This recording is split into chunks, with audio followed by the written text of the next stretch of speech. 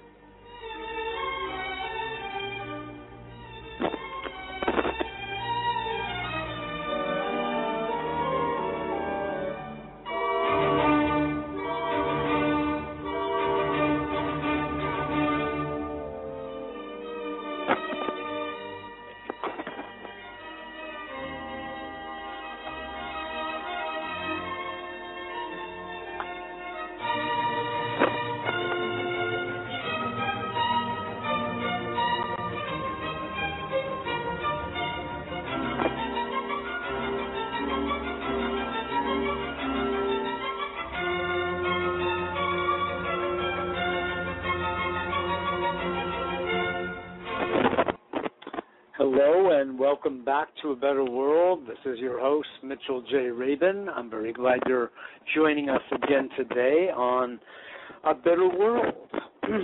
We are committed to that outcome.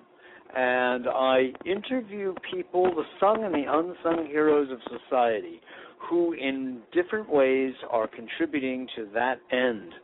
Some of them are in the fields of business, some in the environment, some in politics, some in arts, some in healing. It's a wide range of different intellectuals, philosophers, thinkers, actors, and filmmakers. Many people who are, from their angle, doing what they can to create a new environment, a new novel environment, one that is harmonious, that is renewable, that is sustainable. And on that note, we will be speaking today with just one of my favorite people of all time, Monty Taylor. That is, as soon as he calls in, which should be any time. Monty Taylor is an astrologer, but there are so many other ways of describing him. He's probably best understood and known as a Jungian-oriented astrologer due to his many years of a love affair with the teachings of Carl Jung, mythology, archetypal psychology, and thinking. And this has been the basis of a lot of the work he has done psychologically and characterologically with his clients. And when one gets a reading from Monty, one's life and character are revealed, as well as, by the way, the energy of different occurrences in the future. Not that it is predictive as such, but astrology in his hands, as with any quality astrologer, is showing probabilities. It doesn't show certainties because there is always free will. However, it does show what can happen when one follows one's true nature. That is the nature of astrology in good hands, and that is definitely the case with Monty. So just another word or two about Monty before I introduce him to you.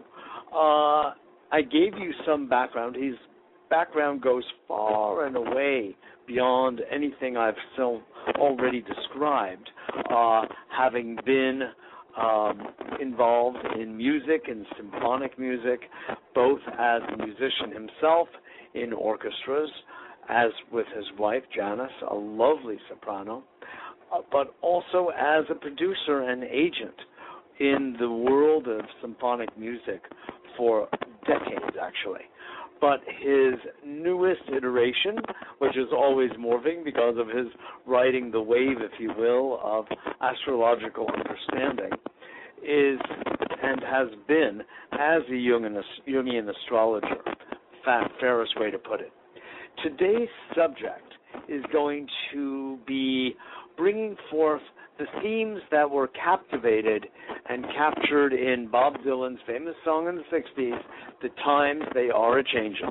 And I can't tell you how many blogs I have written on a Better World newsletter with exactly that title over the past couple of years. So it shows an alignment that I have with Monty and the astrological unfolding, if you will, of our life on our planet.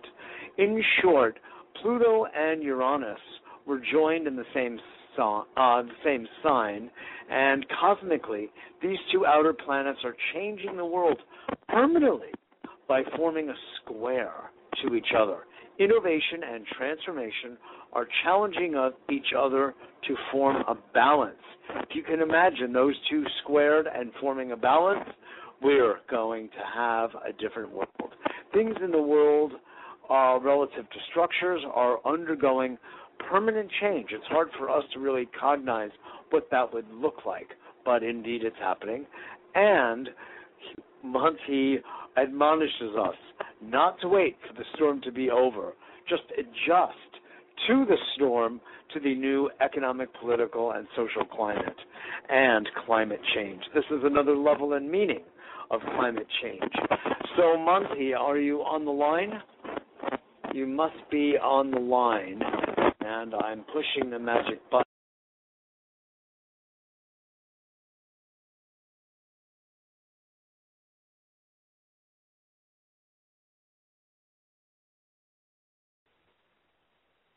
Mitchell, I'm here. Excellent. Hey there. Can you hear me? Yes, I can hear you. Can you hear me? Excellent. I can hear you perfectly. Excellent. Wonderful. Welcome to A Better World. Oh, it's my joy and pleasure. Thank you so much. I just heard your introduction, and it's spot on. You really summarized everything for your listeners to totally understand. Excellent. Well, I'm very glad, and I'm so glad to have you on, Monty, because you really help to broaden my horizons, and especially, I mean, that's always the case, and you could say we've always are in a pivotal time period, but now I feel it's not only pivotal but critical that people come to understand, because surfing is probably the best way of kind of verbalizing, if you will, quite literally, the state in which we currently find ourselves on this planet, what with climate change on every level, political, social, economic change. What can you tell our listeners that you feel they should know in order to be most in tune and most abreast of the changes before us? Well, the best allegory I can give each individual listener is a square is an angle of 90 degrees, okay? Yep. And we have in what we call astrology a grand cross. Now, right now, each and individual listener, if you think of yourself as a human being on a tightrope, now you are a vertical line walking a tightrope of life, okay? And you have a horizontal bar. So just imagine a vertical line crossed by a horizontal line. So the horizontal line on one end of your balance bar is Pluto. On the other end is Uranus. So things have to transform and regenerate, and at the same time they have to innovate so that they don't go back into the same old cycle, so that they spiral upwards. So anything right now, if you're being challenged in your life, try to find balance. For example, if you're losing your job, ask yourself, maybe I'm supposed to be self-employed because of the new kind of economy we're coming into. Maybe I'm supposed to open a secondary side business. Maybe I'm supposed to revamp the way I make myself relevant to the public in terms of monetary exchange, and start looking at the innovative possibilities you have. See, for example, now I have a client who is a very seriously ill person with cancer, and she's undergoing chemotherapy. And she's making a fortune because her therapy was to start crocheting this very beautiful jewelry, which she is selling online and making more money than she was from the job that she had to quit because of her cancer. You see? So that's the innovation. And the cancer was actually a catalyst for her to get in touch with her own creativity. And, by the way, she's doing very, very well on her chemotherapy. Interesting. So look at the raw ingredients of your life and see what's challenging and what is seeking balance. Exactly. Balance doesn't happen by itself. Yes, exactly. All of us, so when we learned to ride a bicycle, we just didn't do it the first time. Right. But you see, what your good advice is good for almost any time period in our lives. So I'm trying to clarify, what is it about this particular time? We know that there are, Pluto in Uranus. Pluto is also in Capricorn at the same time. So, for instance, what does that mean? And why is this time different, sort of like as we say on Passover, why is this night different, Monty, than any other night? Why is this time period, this cycle of time, different than any other as well? Well, because now we're having, we have a natal chart for the United States, don't we? Yes. And we have a natal chart for the Federal Reserve, and we have a natal chart for the invention of the U.S. dollar. And all of these natal charts are being impacted. Now, the country and the economy are the structure of our societal lives. And when, as an individual, all of the structures of your society are being impacted, it's more dramatic, you see. Yes. So that's a very interesting way to look at it, you see. Yeah, that's right. But the other item here is that we are in the year midway, interestingly, on a day of fireworks, no less, of 2012. So much has been made of 2012 from the Mayan perspective, from others as well of ancient times. What, from an astrological point of view, is the relevance, if any, of this year? This year will be a change in the collective global human psyche. That is the ultimate change that the Mayans are talking about. In fact, I think, Mitchell, yes, you were there at the United Nations when I presented the Mayan elders talking about 2012. Exactly. And they said, on a physical level, things are going to be the same as they always were, but the way we see ourselves as inhabitants of this planet and as members of a collective human global consciousness, that is going to start. That's the trigger to waking us up. That doesn't mean all the work is finished. It's the trigger to making the whole global concept of who are we as a species inhabiting this planet, and then we're going to have another 15 years of putting that all together and trying to get our act together before Pluto goes into Aquarius, because then if there's any stuck energy, you're really going to see fireworks. You see, right. That's very funny. Well, I think it's funny. I think it's funny because, right now I'm actually more crying than laughing when I kind of look at the debacle that human beings have created here on this utterly beautiful planet and the mess that we have made, some of which is visiting us right now with millions of people across the nation without something as simple as electricity. And I think that all of the conditions of extreme weather visiting us are a function of global warming, which is largely, if not completely, at least largely a function of human interaction with nature in the direction of destroying it, exploiting it, abusing it. And I think we need an utter revolution in our thinking about our relationship with the planet and with each other. Well, mankind will do that, or else the planets will do it for them, one of the two. Yes. The bottom line here is actually Uranus, one of the planets involved in this grand cross, rules electricity and the Internet. And so it has changed our lives. Look, we're talking to each other via satellite right now. It's an extraordinary thing.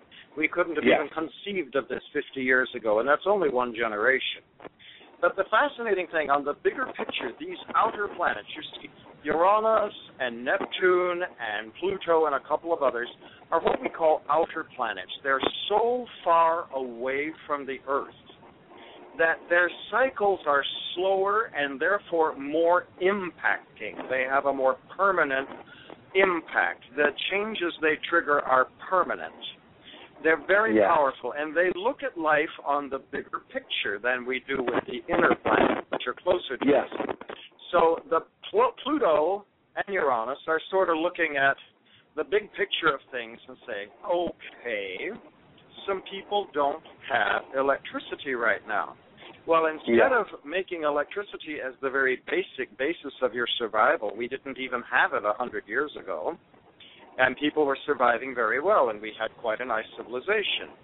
However, if we can make and understand that electricity is an added tool and an added invention instead of our new fundamental base, because we are still living in an earth-bound, Gaia-centric survival here as a species. We have to relate to the earth. And Uranus relates to anything that's off the earth, you see. So now we can bring the things such as satellite. See, you and I are talking about through a vehicle that's off the earth right now. We're not talking through telegraph lines. So now what we have to do is make that balance. There's that word again. Yes. And we're having a lot of economic challenges because all these economic charts, you know, like for the U.S. dollar. By the way, your listeners might find it quite interesting. People think that the U.S. dollar started with the country. It did not.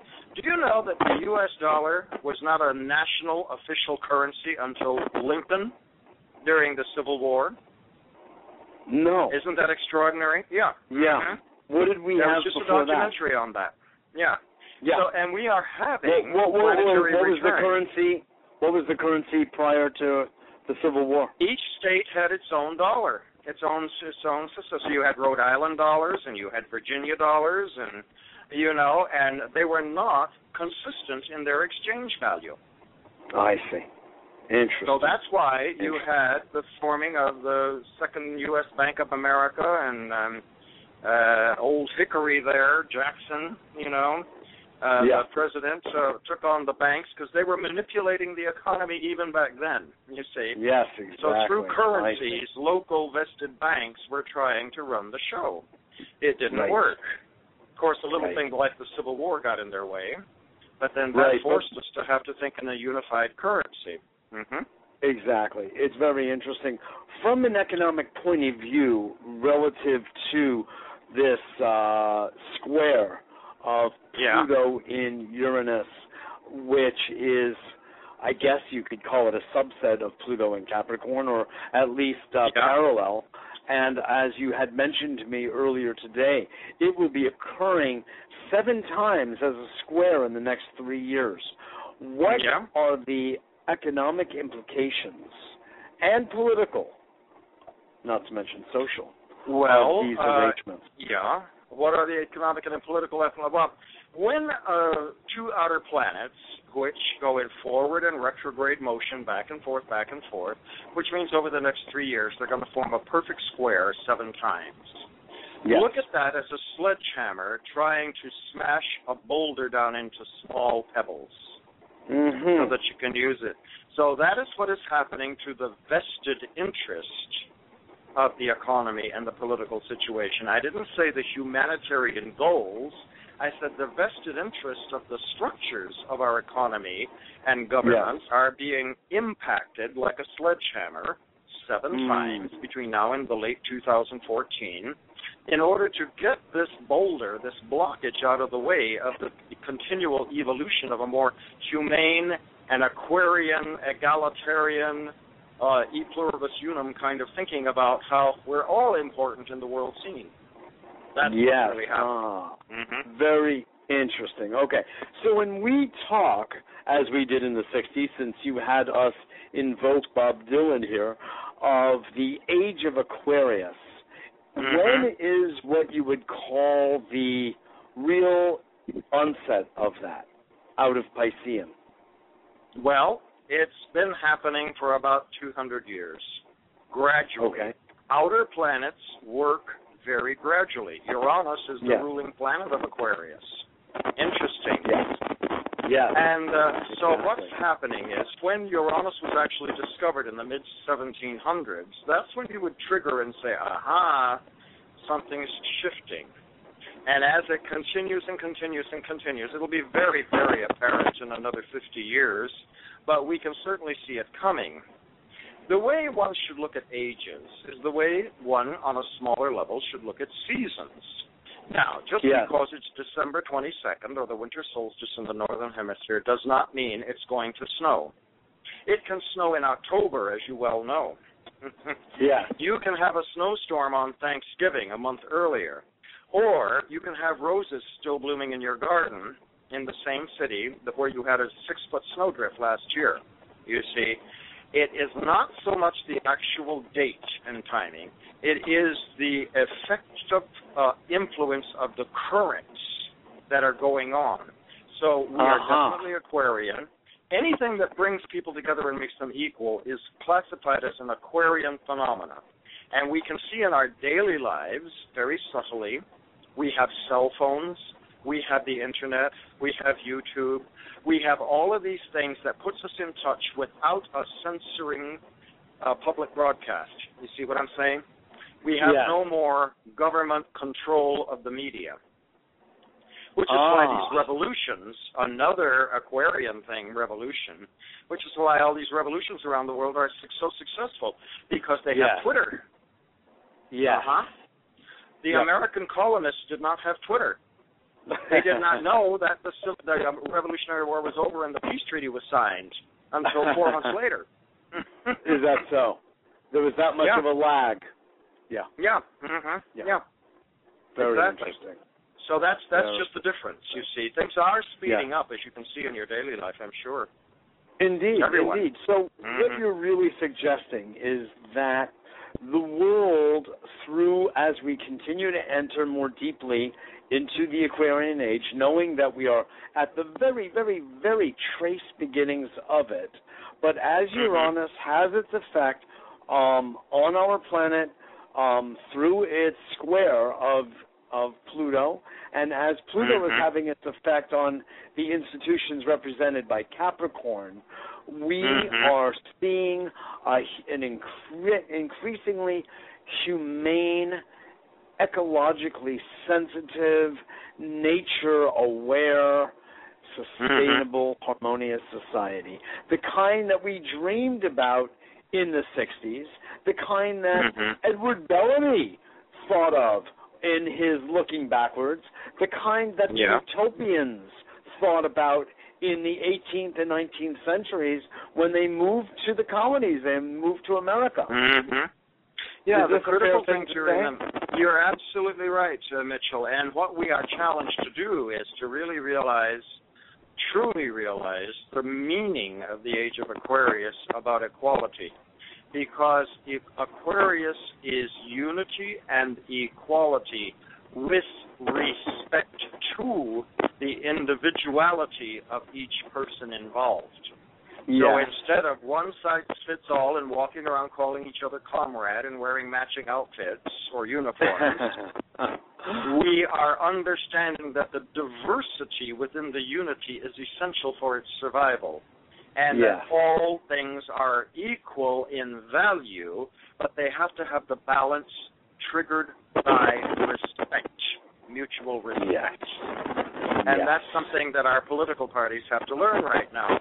It's being shockingly put into our face right now to bring that fact to our attention. Yes. See, the general populace is quite disgusted with all of these political polarities. Oh, yeah. There's no need for it, you see. Yeah. But the big picture of the psychological impact of Uranus and Pluto is, let's show the human population the extremes of their options so that they can find a balance by exploring it through experience. I see. Right. So Uranus is the revolutionary planet. Only when it meets something intransigent or stuck. Right. Okay. If it doesn't encounter something that's stuck or totalitarian, it is a great liberator. Yes. But if it meets something totalitarian, it will liberate from that status. Right. At least that's what its mission is. And if it does not, if our democracy was truly functional as the forefathers, the founding fathers had envisioned, what, I mean, this is theoretical, but what kind of effect would we be experiencing now with Uranus? if we were truly living the objectives of the original ideal concept of a democracy, we would right now be having the most amazing economy that would be mutually synchronistic, mutually balancing. Everyone would be taken care of. It wouldn't be socialism. It would be social collective responsibility instead of an imposed bureaucratic interpretation of social responsibility. That's what would be happening. You see, So when you don't have something taking place, you have some kind of structure coming in trying to give it the ability to survive. So a bureaucracy steps in, you see, when human free will doesn't. Mm-hmm. Yes, indeed. Very interesting. It is like there is an inherent morality in the operation and the cycles of the universe. And of course. It always seeks a balance. That's what Yes. I keep hearing from you, Monty. Mm-hmm. We're So all what we see, of microcosms course, of the is microcosm. Right, exactly. What we see, of course, is the after effects of what happened most recently in September 2008 of the corporatocracy being fully put into place and completely balanced by its subsidiary called the United States government, and got bailed out, living high on the hog on our backs. Middle classes collapsed, poor people everywhere, 12 million people, children, go to bed hungry in the United States of America every single night. Hard for us to imagine.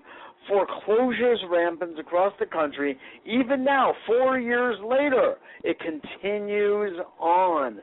The power stranglehold on us, we the people, you see, remains intact. Yeah, astrologers aren't smarter than other people, but they are conditioned to see the cycles and connecting the dots of history. Indeed. Now, if you look at the situation going on right now since 2008, yes, we are having the Uranus return. In other words, Uranus has gone all the way around the zodiac for 84 and a half years and come back to where it was when we had the Great Depression, thus triggering a similar cycle. But here's what is very interesting. People talk about the 1930s Great Depression. People who were older in those years of the 1930s said, this is nothing. You should have been around when I was a child in 1875, when New York City had such a homeless population. 250,000 families were sleeping on the floors of the police stations in Manhattan alone. Oh. And the 1875 Depression was called the Long Depression. It was longer and far more severe, and if the economists and the media would only just do one night's high school level homework and see this and bring it out, you could see that we are repeating cycles over and over and over. Yes. And that we keep repeating them with this particular expression is because we're not learning our lessons. Otherwise, absolutely, as you're saying, that Uranus conjunction could be a high point in our lives. Yes. You know, there's a lot of simple elementary high school level facts that just people are too lazy to understand. The media is not showing it. The researchers such as you bring so much information to the public. You're to be really congratulated. But here's a very famous fact. Thank you, Monty. I'll bet nobody knows who wrote the Pledge of Allegiance. His name was Francis Bellamy, and he was from upstate New York in the Mohawk Valley, and I happen to go to the 35 seconds left, I'm sorry to say. Okay. The bottom line is, when the first Pledge of Allegiance was written, Congress did not want to pass it because it said liberty and justice for all, and they didn't feel that should include women because it might give them the vote. That is a fine note to leave on. A note on the vote. Monty Everybody Taylor. just do a little historical research and you'll be much clearer about what's going on right now. Thank you, Mitchell. What is your phone number, please, for our audience? Oh, 917-836-6023, or you can reach me at Monty at montytaylor.com. Monty. Excellent. Monty, thank you so much for your great service, my friend. Thank you. I look forward to It's a speaking joy, to you Mitchell. again. You All too. best. Bye-bye. Thanks. You too. Bye. This is Mitchell J. Rabin for A Better World. Thank you so much for joining us. Visit our website at www.abetterworld.tv, and I look forward to seeing you all next week.